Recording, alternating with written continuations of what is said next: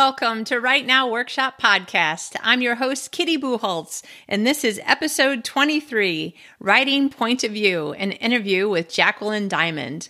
Now, you are going to find that Jackie is not only the nicest woman in the world, but she is an excellent teacher. So I'm really glad that you're here to listen to her talk about a topic that can be really difficult for writers at any stage. But before we get to the interview, just a couple of quick reminders. I wanted to let you know that if you're interested in finding links to things that you're listening to in various episodes, there are show notes for each episode over at the website, which is podcast.rightnowworkshop.com. And I also have a blog over there, which about once a week or so has a really interesting, helpful article on something that might have to do with time management, or I just posted something really interested on using the Send to Kindle app as a really easy way to send documents and PDFs and stuff to your Kindle in a way that you can actually read and read easily. So that's great. So there'll be articles over there on the blog once a week or so. And also there's a Facebook group for anybody who is following the show and wants to just have more personal interaction. Personal interaction is fun. I really enjoy it. And having a Facebook group instead of a page allows us to talk to each other back and forth in a dialogue instead of just a monologue of me posting on it and never really ever being able to see what other people want to talk about. So the Facebook group, you can just go over and search for Right Now Workshop and Podcast, or the actual address is facebook.com/groups/ Right Now Workshop and Podcast. And remember, it's WRITE, right now, that way. Okay, that is it for me for now. I hope that you enjoy this interview. It's a good one. Jackie is a great teacher. Well, Jacqueline Diamond, welcome back to the Right Now Workshop Podcast. Good to be here. It's so good to have you back. Last time we were talking about characterization, but this time we're talking about, point of view. Which actually springs from characterization, because how you see the world has to do with who you are. Right. And point of view is very interesting because a lot of people will go, what the heck is that anyway? Well, when you're watching a movie or TV, you are kind of in a point of view, but it's filtered for you by the director, the camera, the actor and actress, unless there's a narrative. Like My Big Fat Greek Wedding has a wonderful narrative, and you're in her point of view. So you're seeing the story from her perspective. In novels, we can be in a single point of view. We can be in multiple points of view at different times. We'll talk a little more about what to watch out for. We wanted to introduce me, and I don't want to miss that part, because you're going, who is this woman? Why does she think she can tell me anything about writing? Well, my name is Jacqueline Diamond. I've sold more than 100 novels. I've sold romance, mystery, a few other genres here and there. I'm currently writing the Safe Harbor Medical Mystery Series. It's, I hate to say a spinoff because you don't need to have read them, but it is based on my Safe Harbor Medical Romance series, which 17 books that were published by Harlequin and were set in a small town in California, and each had a separate hero and heroine. And the books were told from two points of view. Some scenes were from the heroes, some from the heroines. So what is this point of view we keep talking about? That's how the author filters the world through the character for the audience or the reader. So how do you do this filtering for the reader? Yeah. Well, when you're in a scene, people notice different things, and they react in different ways depending on their character. So if I'm an author, so when I'm in a room full of people, I'm looking for interesting character. I don't just think, well, that guy's kind of weird or she's kind of snobby. I think, wonder why they act that way, and I wonder how they could fit into a story. So I have an author's perspective. Now, if you were a psychologist, if you were a police officer, if you were any number of other things, you would notice different things, and we filter that in our narrative.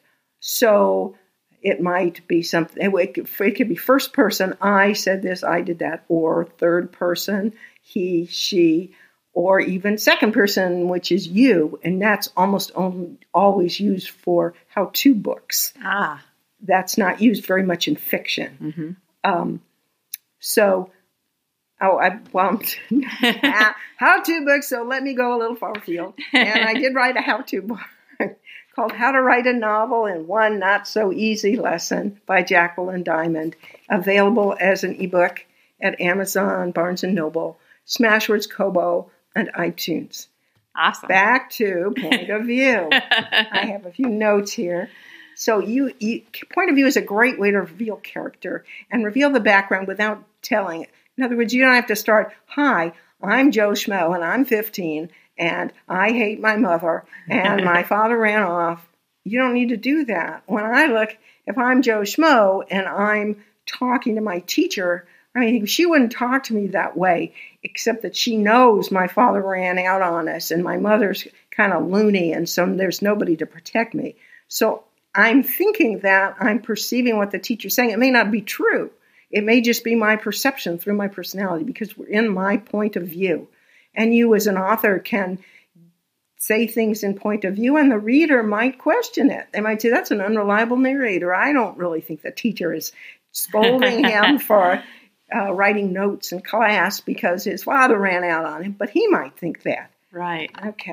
Okay, I just have to tell you, while you're talking, all I can think of is my current favorite Netflix TV show called Stranger Things. Right? I love that show. Yes. I love that show. That is a great show. And those are characters that you remember. Of course, you don't have point of view in the same way, but they're so strong that you know how they're seeing things. Yes. You can imagine what they're going to make of something before it happens or when it happens or what their reaction is going to be. And you have a chance as if you're writing fiction to do that in a different way, but to still include that. And it can be a lot of fun. Right. Now, you must, if you're going to write fiction and you want to master point of view, you must read. You must read fiction. It doesn't do you any good to read manga. It doesn't do any good to read comic books. It doesn't do any good to play video games.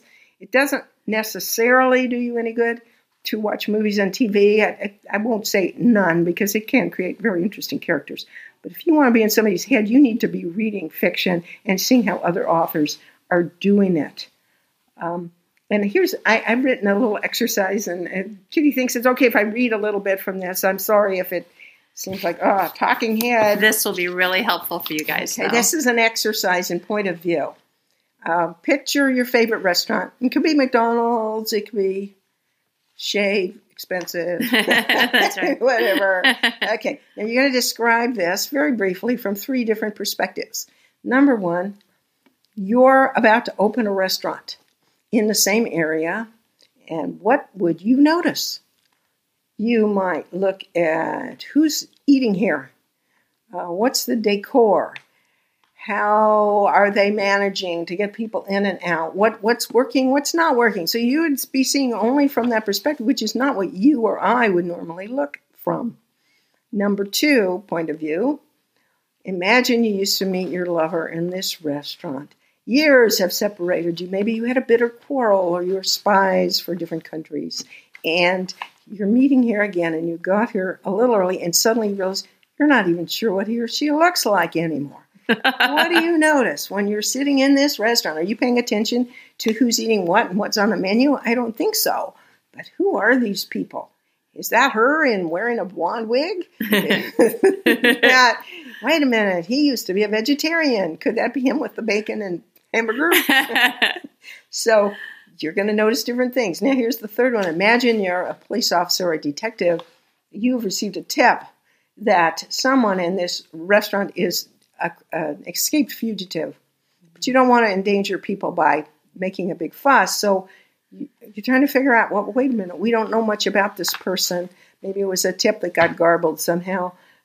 What would you be noticing? What would you be looking at? What about their body language? You'd focus on the occupants. You might focus on the wait staff. Where are the hiding places? What are the escape routes?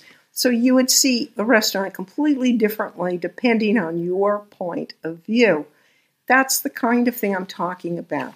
How you notice someone depends on who you are and how you're thinking. So this is a great way to avoid, for instance, in a romance, you don't want to write generic descriptions. So in beginning books, sometimes you'll have, or manuscripts, she sees the hero and she describes him in this typically hunky manner, and he's got these biceps and he's got this kind of hair and this kind of eyes.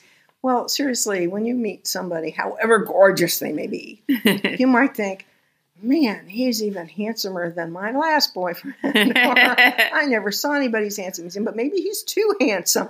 So based on your personal experience and perceptions, you will see him differently.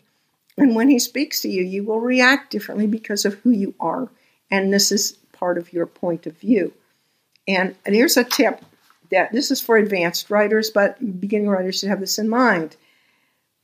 You are only going to, for the most part, we'll talk about this in a minute, you may also only be in a single point of view. In fact, you could even be writing in first person, which is how I'm writing my Safe Harbor Medical Mysteries. And so I can only be in one person's viewpoint. But you have to know what everybody else of importance, and even some of the others in that scene, what's their point of view? What are they thinking? You don't need to overdo this in terms of every waiter, that's not playing a role, but don't just have them all be flat characters and only your character has a point of view. They will act in interesting ways if you know what their perspective and their goals are for that scene. So for advanced writers in particular, make sure that you know in every scene what point of view is for the people whose points of view you're not writing. Okay, now. That's great advice. Okay, now, should you write from more than one point of view in a book? Well, that depends. If it's in the first person, it is possible to have dueling first person chapters. I'm not crazy about them myself, but I think in young adult that's probably fairly popular. If it works, it works. In terms of within a chapter, I prefer to have one scene only from a single point of view. If I have to divide it, I find a place where it breaks so the reader's not left wondering, wait a minute, how come she's thinking about the fact that her wallet is cutting into her hip when we know that her wallet is in her purse? That's a silly example, but just on the spur of the moment. I usually make a little bit of a break, sometimes a little asterisk, and I reach a stopping point. Each scene has a shape for me. And so I try to break so that it's clear to the reader what's going on. Should you go back and forth? She says something and thinks something. He says something and thinks something. That's called head hopping. There are authors who pull that off.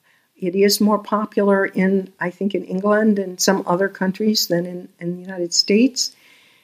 But you have to be really good to make that work. It can work, but it's so hard.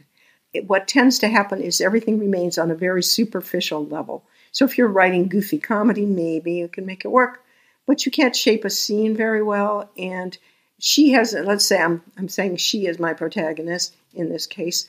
She has an expectation of what he's going to do, and he may do the opposite. If you're going back and forth in their viewpoints, the reader knows everything they're thinking, so no, there are no expectations that can be turned on their head.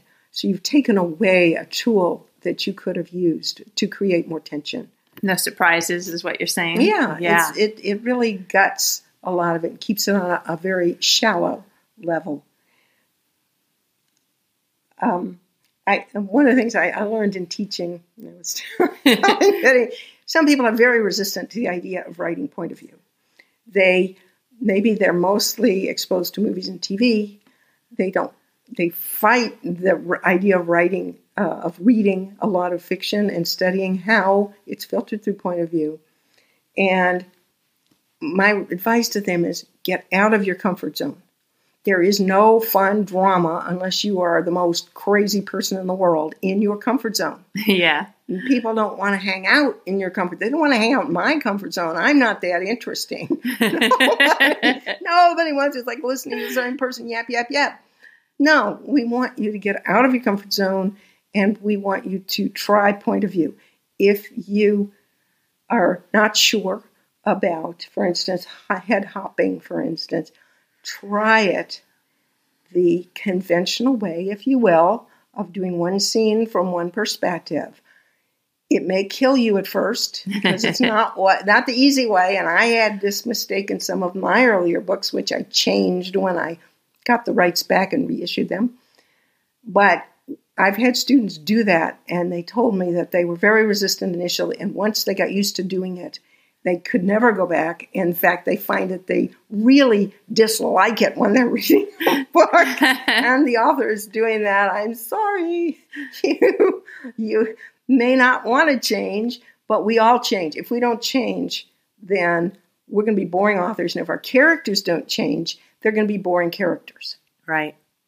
In which case, if you're selling to a traditional publisher or self-published, you're possibly not going to find any readers if you're writing boring books. Yeah, I have that happen when I go online and for whatever reason have gotten some interest in a particular book, I tend to do that, look inside the book. Right. So you read the first page and see if it seems like it's something I would enjoy that's interesting to me. And sometimes I'm reading something that from the blurb and the subject matter I think I would be interested in, such as medical fiction, because I'm writing medical mysteries right now. And I start reading, and I go, who are these people? Where are they? Because I'm not in their point of view. They're not registering. Who am I supposed to be? Who am I supposed to be involved in, engaged with? Who's my main character? Yeah. There's a lot of dialogue, and he says this, and she says that, and the other person says something else, and I want to be in someone's perceptions. I want to be there with them going, the room seemed to be all in shadows as he spoke. I could barely make out the shape of his eyebrows. Yeah. I'm winging it here, but I want to be inside their head. Yeah. It's funny, that whole look inside portion of the Kindle books, or other ebooks do it too. I happen to own a Kindle. But, me too. Yeah. But there was one called, I think it's a mystery. Sometimes I'm not sure what genre I should say something is, but I think it's a mystery, and it's called Annabelle Lee. And the first chapter is told from a 9-year-old girl's point of view who lives in Alabama and is learning to speak properly, and it's in first person, and the language is just not quite right. And then she says "ain't" all the time, and then she'll say, "Oh, Uncle Truck would be mad if I didn't learn how to say I am not" properly, or something. And I was just so intrigued with this little girl. And she talks about, walking around barefoot. And I'm thinking, yeah, that's not my life. I don't walk around outside barefoot. And I was just so intrigued that I went and bought the book. And it was a great book. And it was told from, I think, 4 different points of view. Yeah. Yeah. Well, you can do a lot of different things with point of view. You can tell different sections of the book. You can go back and forth within a chapter. As long as it's working, as long as you're building your story and your characters through point of view and your setting, and you can introduce background material gradually through point of view. We're not really talking about backstory in this podcast, but you don't want to do a data dump where you give all the background, but you can work in a tremendous amount of background through the person's perceptions, what they think about themselves. And I find point of view to be just a wonderful tool. Yeah. Now, you had me intrigued when you were talking about point of view and setting. So can you give us an example or two of something that's done well or maybe not done well also? Well, I wouldn't want to do something negative. What is one that's done well?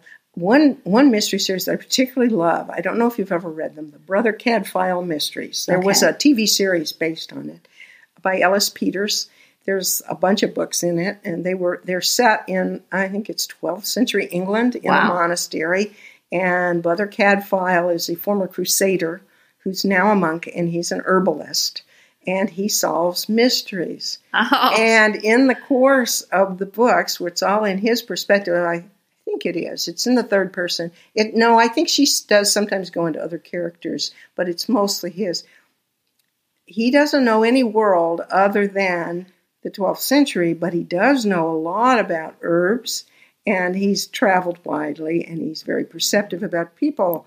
So in his perspective, we not only see the monastery and their rituals and their habits, but we get his take on them, which is where, for instance, during some of the prayers, he will position himself in the back of the church so he can take a little nap without anybody noticing. So he can work in a little description there of what their customs and how the surroundings look in an interesting way. And that's the Brother Cadfael Mysteries. Unfortunately, I did not write them. It's Cadfael, Cadfael, by Ellis Peters. Excellent. Wow. Okay, that actually reminds me of a book that I was sure I wouldn't like. My friend Vanessa was telling me, you've got to read Assassin's Apprentice by Robin Hobb. And I was like, I don't really read medieval mystery fantasy kind of things. She's like, just read it. So I was on a plane. I took only that book so that I could really force myself to try to read because I knew I was going to want to read. And so I was reading page 1. I'm like, this is killing me. And I got halfway through page 2. I'm like, what? Wait, what? And then by the end of page 3, I was like, oh my gosh, this book is so good. And it's told first person from the point of view of one character through a trilogy. And it starts out when he's 5 years old, which you think, how can you do that? But she does it in this way that makes you go, wow, I wish I could be that good of a writer. And the entire time, I mean, all the way through, I just finished book 2, and he was still only about 16 or 18. And you don't think that's the age of somebody that you would necessarily, as an adult, be interested in reading.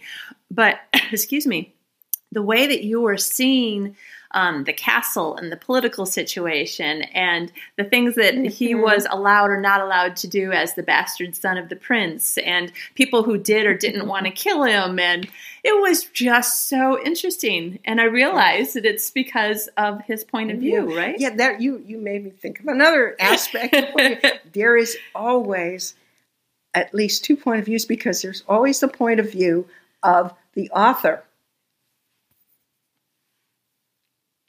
Right, yeah. There's always the point of view of the author, and the author's perceptions color what you're going to show.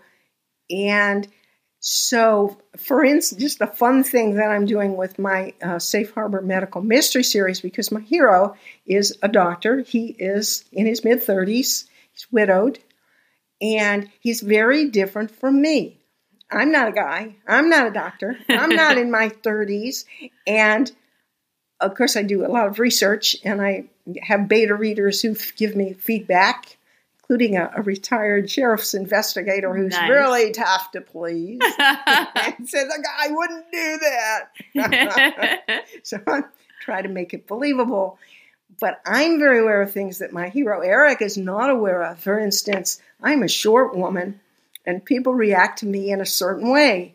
He's a big, handsome guy. And people defer to him. Not all people. He has a sister-in-law who kicks his butt. And, excuse my language. And he has a best friend who's a homicide detective who's not overly impressed with him, especially when he interferes in investigation. But he's not aware of the extent to which people defer to him, and not in a negative way, because he doesn't take advantage. But his nurse is very dedicated, and she's always having to shift patients around because he's caught up in something, sometimes because somebody's pointing a gun at him, but there are things that happen. So I'm very aware that he's quite different from me, and that creates, I guess, a little bit of a tension between me and him, and I have to think very carefully when I go into his point of view about what he's going to think and how he's going to view things that's different from how I would. That is fascinating. Wow. It's almost, in some ways, when I started writing, I really liked the idea of writing fantasy, and I have written a couple of fantasy novels, one called Shadowlight, and I have an ebook called Out of Her Universe. I love writing from the perspective of people who are seeing a world that is alien to them, or parts of a world that is alien to them. But you can do that even in a realistic novel, because if you're writing a historical novel, or if you're writing about, in my case, male doctor in his 30s, which I'm not, you really have to delve into being in another world. Right. Wow. And so with the point of view, that's part of your world building will come And it from. is. Okay. It is part of your world building. It's a great tool. It concerns me when I see new students, I'm not teaching now, but when I was, who really resisted it because they felt like, well, this is boring and I just want to get on with the story. But what makes the story fun is the people it's happening to and how they're reacting to it. Right. When you watch your favorite action movies or science fiction movies, Star Wars or Star Trek, think about Star Trek. Think about the characters in Star Trek and how they react to things and how the Dr. Bones, he sees things very differently than Jim does. Yeah. Very. and Mr. Spock, I want to say Dr. Spock, Yeah. Mr. Spock, his perspective is totally different. He has a fascinating point of view, which you cannot in a script develop in quite the same way, but the author or the screenwriter has to be aware of it. Yeah. And it shapes the character. It makes me think Mr. Spock and Sheldon in Big Bang Theory. If you were writing a book with one of those characters as your point of view character in a scene, it seems like they would be constantly asking themselves questions. Is that person being serious? Are they being truthful? Is this sarcasm that I haven't learned yet? Because those are questions. That's your character when you're in their point of view. Outside of the dialogue, they can be asking those questions. They can even be thinking very rude things that they wouldn't actually maybe say to that person. But you're full of it. But it's not in dialogue, it's in their head. And right. that can add to the fun, too. I mean, you get some very funny bits. If you're writing comedy in particular, I tend to have humorous bits come in, even with serious writing, because that's the way people in reality, in most situations that are not totally dire, people will react in ways that are a little bit humorous. It's how they keep their sanity, for one thing. Right. And it shows their personality. Yeah, yeah. Which is another great thing, because then you can show the difference between this guy who's constantly cracking jokes and is never serious, and it makes you start wondering, is he ever serious? But that's how I would see him when I'm reading from this point of view. But then if I were to change to his point of view and read a scene from his point of view, I might realize how uncomfortable he is in a situation, right? And that's why he's doing it. In fact, that's another experiment. Good point, Kitty, that you can do if you're really unsure of how to write a scene from any particular point of view, and there's more than one major character. Write two copies of the scene. One of the wonderful things with computers is you can just save version 1 and then take version 2 and tell the same story from the other perspective. In fact, there have been whole books that have played with that, and there's tricks and things you can do, but you can also do it just for your own development, and you'll see how differently the characters behave when you get inside their heads, and that can help you with character development as well as with telling your story. That's excellent. That is really great stuff. I love it. Oh, good. I like sharing tips. Now, in my experience, a lot of writers, particularly in the newer stages, but in general, a lot of writers struggle with point of view. Are there any tips that, maybe some self-editing tips where you can help them to see whether or not they're doing it in a way that's not as, I don't want to say the wrong way, but are there any tips to looking at your own work and noticing, okay, I think this is what Jackie means about headhunting. Headhunting. Head hopping. Well, actually, I did address some of these in my how to write a novel in one not so easy lesson by Jacqueline Diamond. Excellent. I suggest some ways in there to actually analyze someone else's writing. And one of the things you can do is take a book you like, where you have a strong identification with the characters, and take a chapter and maybe cover up the dialogue and just look at the in-between parts, because that's the internal monologue, and that's really where we're getting their point of view. Look at how they do description. It's not generic description.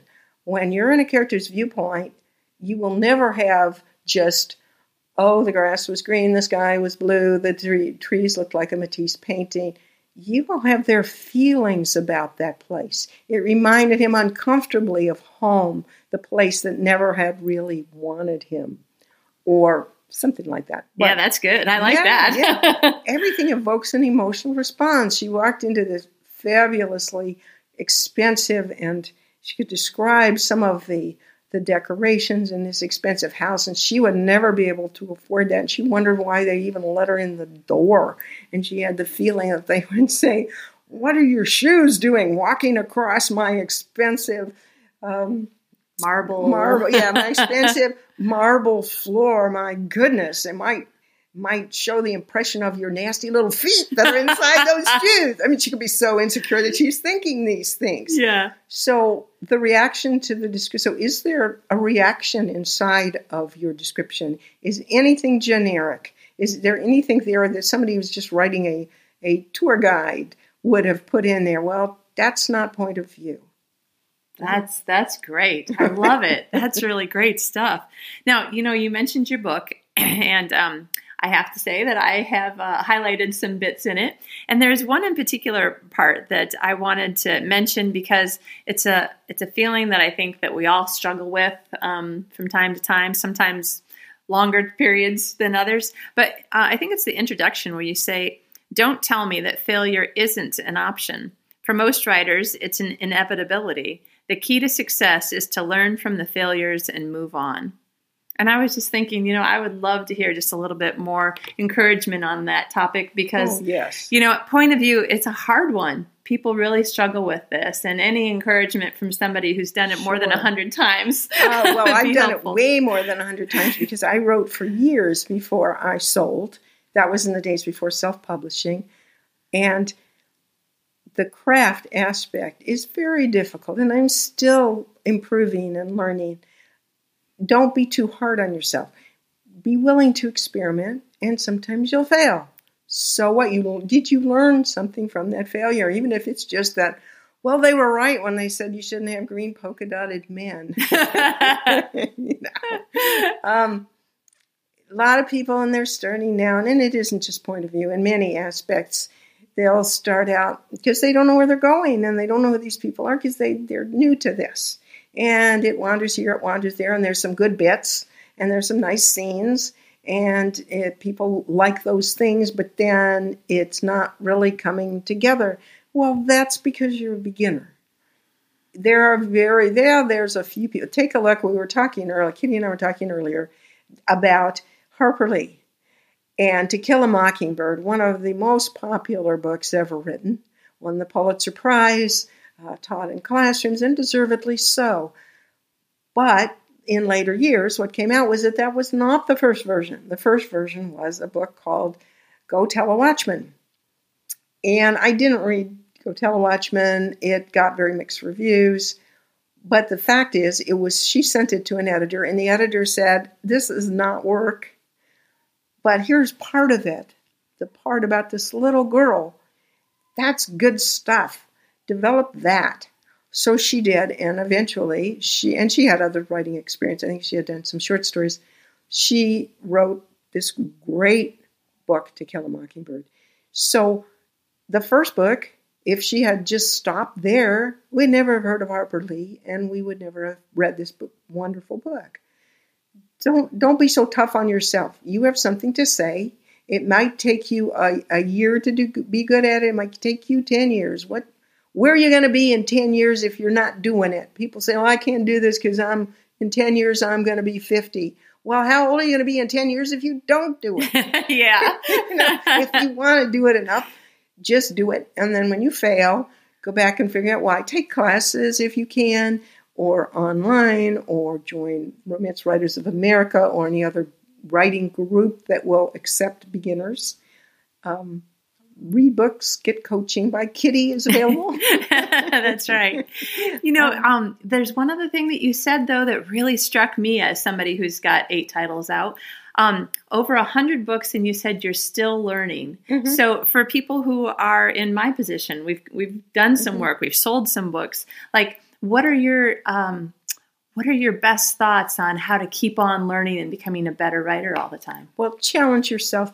Don't stay in your comfort zone. Right. Don't just write. If you've written some wonderful books about a certain subject or in a certain setting, that doesn't mean you can't continue, because as I pointed out, I wrote 17 romances set in Safe Harbor Medical Center, and I'm now working on my third mystery in that series. But don't explore the same territory each time. Give yourself something. Sometimes it's something that's really hard. It takes more research. You need more feedback. Your main character is more difficult, or a secondary character. Challenge yourself. And that's how you grow, and that's how you learn. I love it. That is great. Thank you so much. Even if I didn't have a podcast, I'd be really glad that we had this conversation. Oh, good. That's the best tribute. I like that. Now, Jackie, is there anything else that you wanted to mention about this topic, or anything else that's come to your mind while we've been talking? Well, no. I noticed you underlined "you must read fiction" on your notes. Yeah. Please read fiction. If you are writing mysteries, read mysteries. You don't just read mysteries, but read a wide variety of them. If you're writing romance, read romance. Look at what you like. Why do you like it? Read what. If you don't like something, why do you not like it? You can learn as much from the books you don't like as from the ones you do like. So that would be one tip. Excellent. Great advice. Hopefully none of the books you don't like will be mine. That's right. I've enjoyed the ones that I've read. Good. I've enjoyed your books, Kitty. Oh, thank you. We have a mutually beneficial relationship of liking each other's books, so that works out. And the thing is that I liked your books even before I met you. So, oh, cool. Yeah, I like that duets. Even better. Yes, I used to write for a Harlequin line called Duets, and some of those books have reverted. The rights have reverted to me, and I'm reissuing them. There was one of them is called Designer Jeans, and that one is very, very funny. I don't know if you've read it, but there was a mix-up at the sperm bank, and this poor auto mechanic in Texas is about to just make a shocking discovery when a sophisticated LA lady arrives on his doorstep with their daughter, little baby. So that was Designer Jeans. That sounds fun. I'm going to have to read G-E-N-E-S. Yeah. And that was published as part of the Duets line. Nice. Awesome. Well, listen, if people want to follow up on either your nonfiction teaching book or your novels or other things, where can they find you? Okay, I have a website, JacquelineDiamond.com. It's JACQUELINE, diamond like the stone. I'm also on Facebook, Jacqueline Diamond Author. I have a page on Amazon under Jacqueline Diamond. I have Twitter. It's Jackie, JACQUE Diamond. I took that because Jacqueline Diamond and Jackie, JACKIE Diamond were already taken. Bummer. You can find me. So you can follow me. You can, on my website, JacquelineDiamond.com, there's a little slot where you can put in your email address, and you'll get a monthly newsletter, and you can get free books occasionally, and often sales for 99 cents. So it's a good way to follow, and it's free, and I don't sell your information. I don't spam you. Awesome. That sounds great. And if you're watching on YouTube, there's a few of Jacqueline Diamond books behind us. Yes. So you can check that out along with a lovely piece of her mother's sculpture. Yes. So thank you so much for hosting us in your home and my for pleasure. Helping all of us to become better writers. Yes. And for those watching on video, we're both wearing hats. Yes. We've been having some fun doing dress up today. Thank you for loaning me a cool hat. You're welcome. Well, thank you everyone for listening. Jackie, thank you for being here with us. My pleasure. All right. Hopefully we'll have you on again soon.